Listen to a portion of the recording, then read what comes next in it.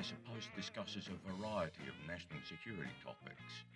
Professor Post is an Assistant Director of the Chicago Projects on Security and Threats, or CPOST, and the author of 3 books, The Economics of War, Organising Democracy, and Arguing About Alliances.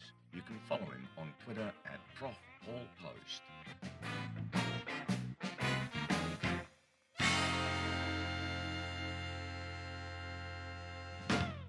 My first question is, why would President Trump's taxing times make any difference whatsoever internationally? There's several reasons why Trump's taxes make a difference internationally. Now, on the flip side, before I go into those, the argument against that would be to say, well, look, it's his taxes. This is a personal matter. This practice really only started in the 1970s. You could go back. It's not always been the case. There's no constitutional mandate that the president release their taxes. So it's much more of a norm of a practice.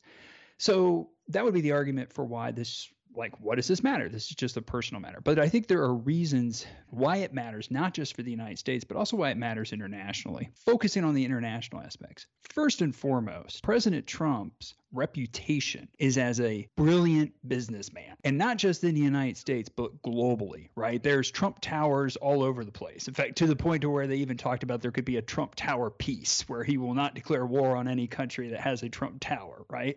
So his tax returns and his financial state goes to the heart of his reputation, of what he has staked himself on. It's very different than a lot of other presidents where their reputation was built on their governance.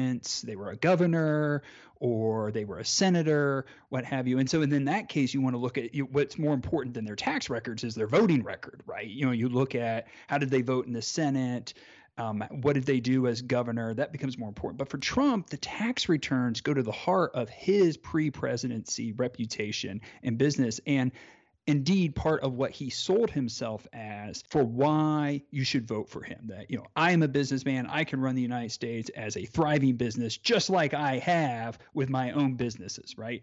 And so if you see that, then you start to say, whoa, okay, that maybe this is not the case. And that has implications not just for the voting public in the United States, but internationally as well.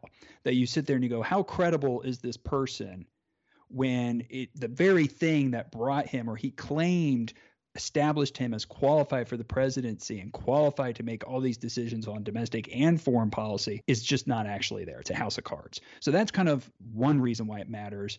Again, not just domestically, but also internationally. There's some more fundamental reasons why it matters when you start thinking about it from a foreign policy standpoint. Number one, anybody who goes through a security clearance check, one of the key things they look at is how indebted you are.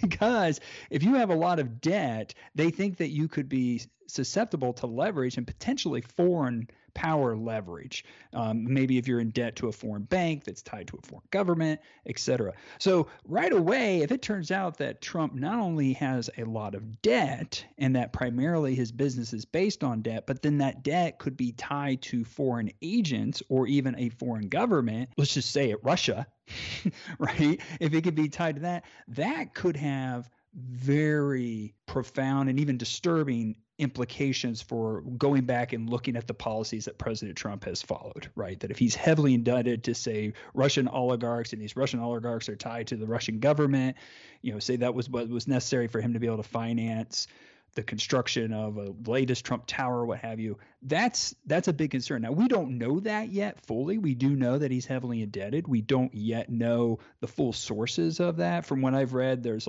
Deutsche Bank has lent a lot of the money, but there might be potential Russian ties there. That hasn't been fleshed out yet. But that's an alarm bell that comes off, is kind of, if he's heavily indebted, is he heavily indebted to a foreign agent and specifically a foreign government? So that's another key reason that this really matters from a foreign policy standpoint. The final reason is just, why is it that we ask presidents to release their taxes, right? Well, part of it is it's a signal of openness. It's a signal of transparency. It's a signal that, hey, I have nothing to hide. here it is. You can see it all, and that gives you a snapshot into who I am. Whether you were a businessman, and Trump wasn't the only businessman who's ever become president, but whether you were in business or whether you were in government, but it just opens this up and allows people to see. And the fact that Trump has been hiding that and hiding that and hiding that and hiding that not only has created concerns for people domestically, but foreign leaders as well. Like, well, what has he got to hide? Like, what is it? Can I fully trust this guy if he won't do the things that all these other presidents have done? And so that can have, again, kind of these reputational effects that can lead foreign leaders to be a little bit wary of, if you will, striking a deal with him. What's he trying to hide? What's going on here? So for me, that's the reason why the taxes matter, not just domestically, not just to the U.S. voter, but internationally as well. Another, what initially would appear to be an internal issue in nomination to the Supreme Court, also has international implications to many people. What would they be? The Supreme Court is, let's be honest, there's a potential that if Trump, let's say that he's voted out of office here in another month, let's say, and then, he actually leaves and peaceful transfer of power and all those things that people are worried about. A big part of his legacy for just a 4-year presidency will be the ability to nominate 3 Supreme Court justices. And that's a huge legacy, especially given the age of the justices that he has nominated. These are all people who could potentially be on the bench for a few decades. As a result, that's not only going to have potentially implications for U.S. domestic law, but for a variety of reasons, it can have implications internationally. Now, why is that? Well, first of all, let's go into some specifics, right? Look at when Trump had, say, the ban on the immigration ban, what he called the Muslim ban, or then he said it wasn't the Muslim ban, it was Muslim majority countries. No, it wasn't Muslim majority countries. But, regardless of what he called it, how he referred to it, there were all these legal actions against it. Finally, the Supreme Court makes a decision on it, and the Supreme Court makes a decision that it is indeed permissible for him to put this ban on it. That's one example, a very direct international implication, where if the Supreme Court says, yes, the president is allowed to put this immigration ban on, then that's going to have huge implications for people trying to come to the United States. A little bit of a side note, I was actually surprised when that decision came down that it was only a 5-4 decision. My own view is that U.S. law and the Constitution are pretty straightforward when it comes to the U.S. president having discretion on that policy issue. And so I was actually surprised that it was 5-4. I think a big reason why some of the justices voted against was because of his own statements about it being religion-based and so forth. And so that went into it. But just strictly the issue of regulating immigration, U.S. laws actually gives a lot of power to the U.S. president to be able to do that.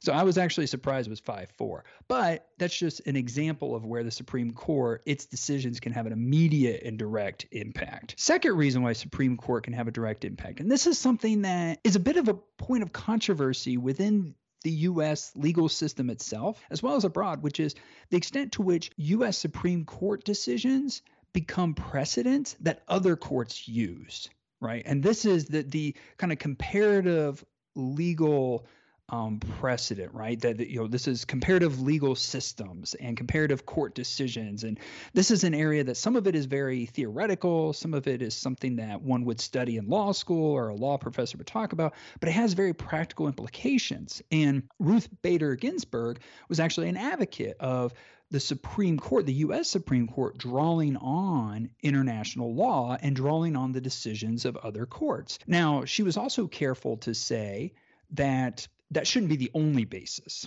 And in fact, if you go back and look at some of her opinions, a lot of times she'll bring in the international component as like an addition to. She'll say, well, in addition to all these reasons that within our own domestic law, we can also turn to, say, the decision of the European Court of Human Rights and see that they in turn have also made this decision that gives added weight to our decision. The reason why that matters is because in turn, in the case of Ginsburg, she viewed it that, look, if you want other courts to cite the U.S. Supreme Court, we need to cite other courts, right? You can't, if we ignore the rest of the world's not going to draw on us. And so she was a believer in trying to raise the international stature of the Supreme Court. And she's not the only one. Justice Kennedy was big on this. Justice Stevens big on this. Breyer was big on this. And so there were other justices who, had addressed these issues and gone into these issues before about trying to raise the stature Massachusetts Supreme Court. Now, there were other justices like Alito who was like, no, like, why should we pay attention to the international? Who cares about this? And Justice Roberts himself, the current Chief Justice of the Supreme Court, he's also kind of indifferent to whether the Supreme Court plays an international role and whether other courts cite it or not, or whether the U.S. Supreme Court cites other courts. But that's another reason why it matters, is that the Supreme Court itself can actually play an international role if it chooses to.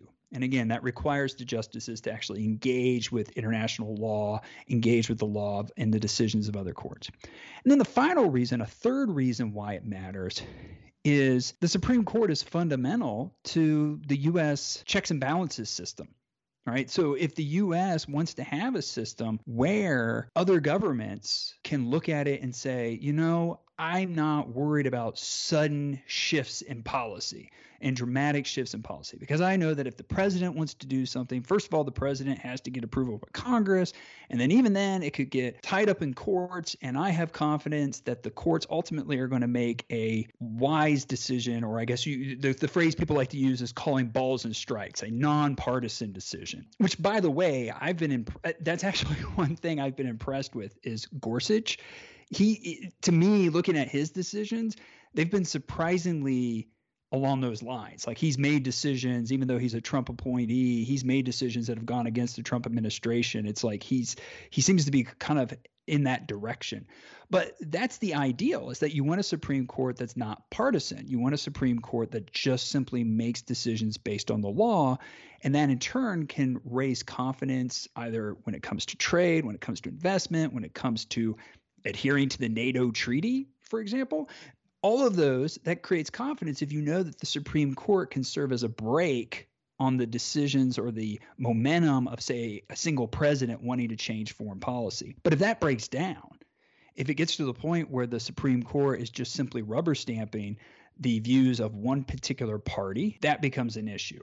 That becomes a big issue. And so that's another reason, that's a third reason that overall the Supreme Court and the makeup of the Supreme Court really matters internationally. We've looked at how internal decisions have international implications. What has foreign policy done to help Trump? Yeah, no, this is a nice way of kind of reversing the conversation here, right? Because so far, as you said, we've talked about tax returns and the international implications of something that, at least on the surface, seems like it's a domestic issue. The Supreme Court, at least on the surface, seems like it's a domestic issue, but has these international implications. But yeah, I'm a big advocate of the idea that you can understand the current state of U.S. politics by looking at the past 30 years of U.S. foreign policy. That it is not a product of purely internal factors. And in fact, indeed, the international factors, I think, are primary for explaining that. Now, maybe part of that is because I'm an international relations professor and, you know, I view everything that way. But I actually do think this is the case. I mean, let's be clear. The first thing out of Trump's mouth when he became a presidential candidate was about the wall. It was a foreign policy issue. It was about immigration. Immigration has always been at the center of his campaign, of his appeal, and indeed of his policies. And so that right there, immigration is a foreign policy issue. And so right away you can see he made that center to who he is. And so you would have to say, well, that probably played a role in why he's president. Now the question becomes, well, why did he make that central to his campaign? Why was the wall such an important part? Why did he think that that would be something that would appeal to a certain segment of voters? Because you got to say that he was strategic in this decision. Well, the reason why is, let's go back 30 years. Let's go back to the collapse of the Berlin Wall. Let's go back to the end of the Cold War. And when we go back to the end of the Cold War, what we see is suddenly the United States, once the Soviet Union collapsed, we see the United States is in a position of, however you want to call it, primacy, supremacy, unipolarity, all these different terms. What are you going to do with that? And the decision at first was Well, it wasn't clear. I mean, during the Cold War, it was very clear what we had to do. It's like, okay, counter Soviets, counter the Soviets, counter the Soviets, counter the Soviets, and that led to a lot of unsavory policies and things we can always talk about at another time. But it was very clear what to do. Once you're the unipolar power, it's like, well, what do we want to do with this? What do we want to do with this position? And the decision ultimately that came out, the foreign policy view that came out was twofold. Number one, to preserve that position, primacy. And that actually was a decision made during the George H.W. Bush administration, which was, we will not allow the rise of another major power competitor. That was first policy, was maintaining primacy. Second policy was, well, now that the communism is in retreat, that is a clear signal that capitalism and Western capitalism is supreme, and we should spread that. And the best articulation of that in a policy space was the Washington Consensus. The Washington Consensus policies of free markets, reducing capital controls, opening up countries to free trade. This was done in Eastern Europe. It was called shock therapy, where they would just suddenly open up the economies. This was done in Latin America. This was done worldwide. And so that became the two pillars of U.S. policy during this time of unipolarity, was maintain primacy, Washington Consensus. Well, eventually both of those had blowback. Now, in the case of primacy, it had blowback most notably with 9/11. Was suddenly people said, whoa, okay, maybe there's people who kind of don't like the way that the U.S. has been maintaining primacy in a military sphere. Then you also had the issue with economically. This led to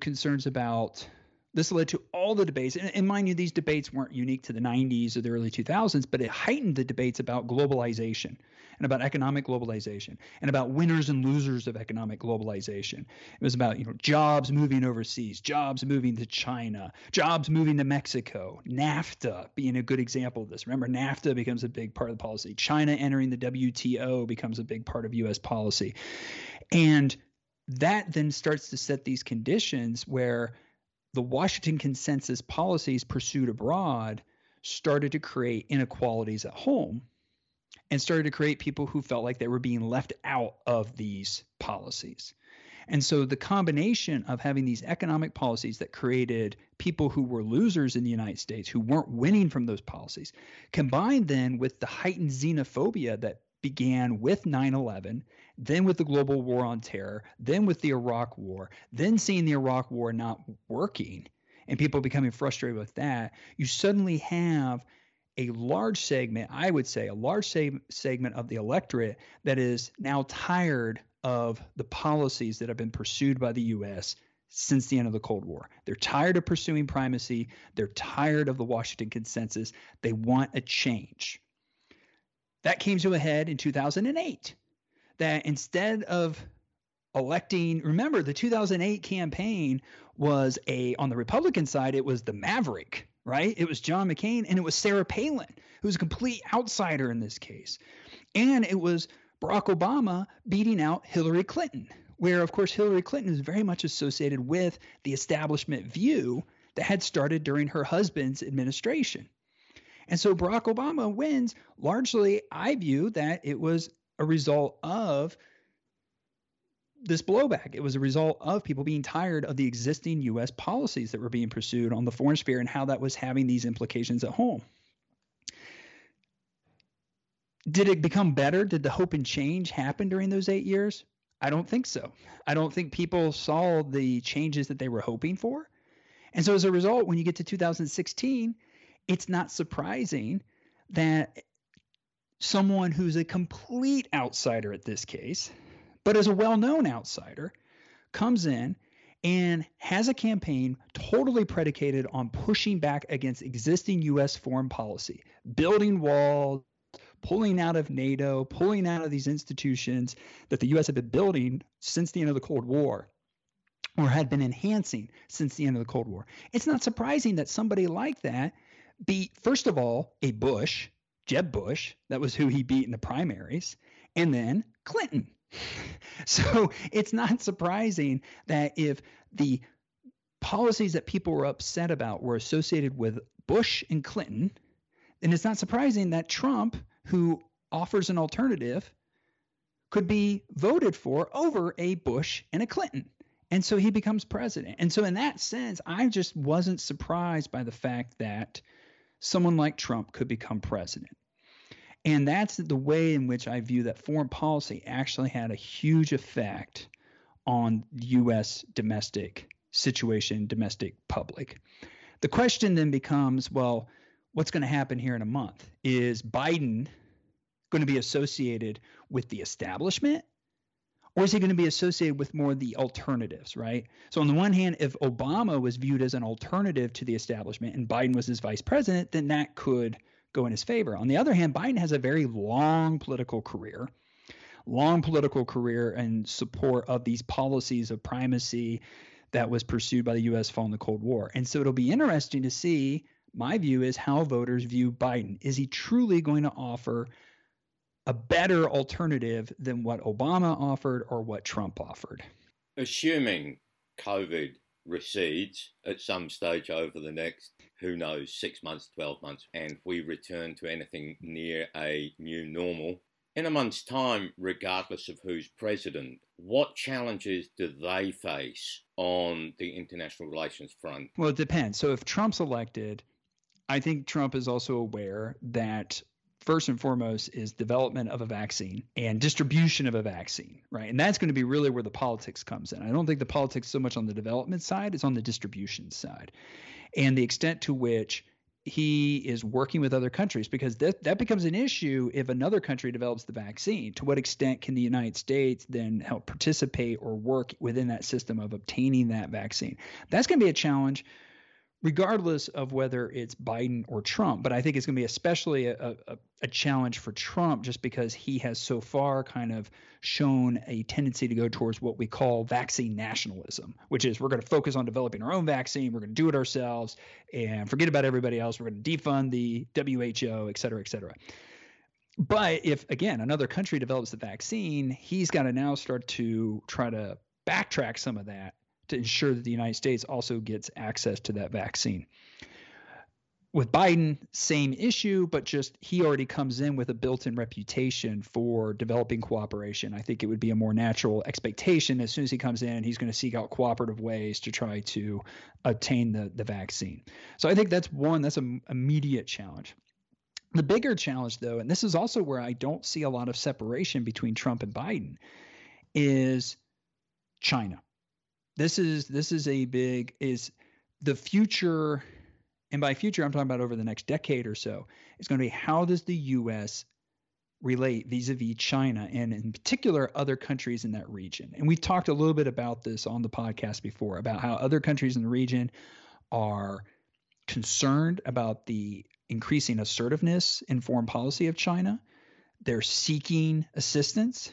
Even under the Trump administration, they're willing to turn to them to seek assistance. And the Trump administration themselves, members of it, like Secretary of State Pompeo, has talked about forming an alliance of democracies to try to balance China's growth. And members of Biden's administration or potential administration have used the phrase League of Democracies, right? So both of them, I think, would pursue policies that are not necessarily cooperative towards China. But the key will be, can you do it in a way that doesn't provoke major war, right? That doesn't provoke China to, say, enact a fait accompli with Taiwan and put troops there. I mean, that would be the balance, is how can you push back against China but not push too much, right? And so that's going to be, to me, those are the two biggest challenges on the table for whoever is president come January.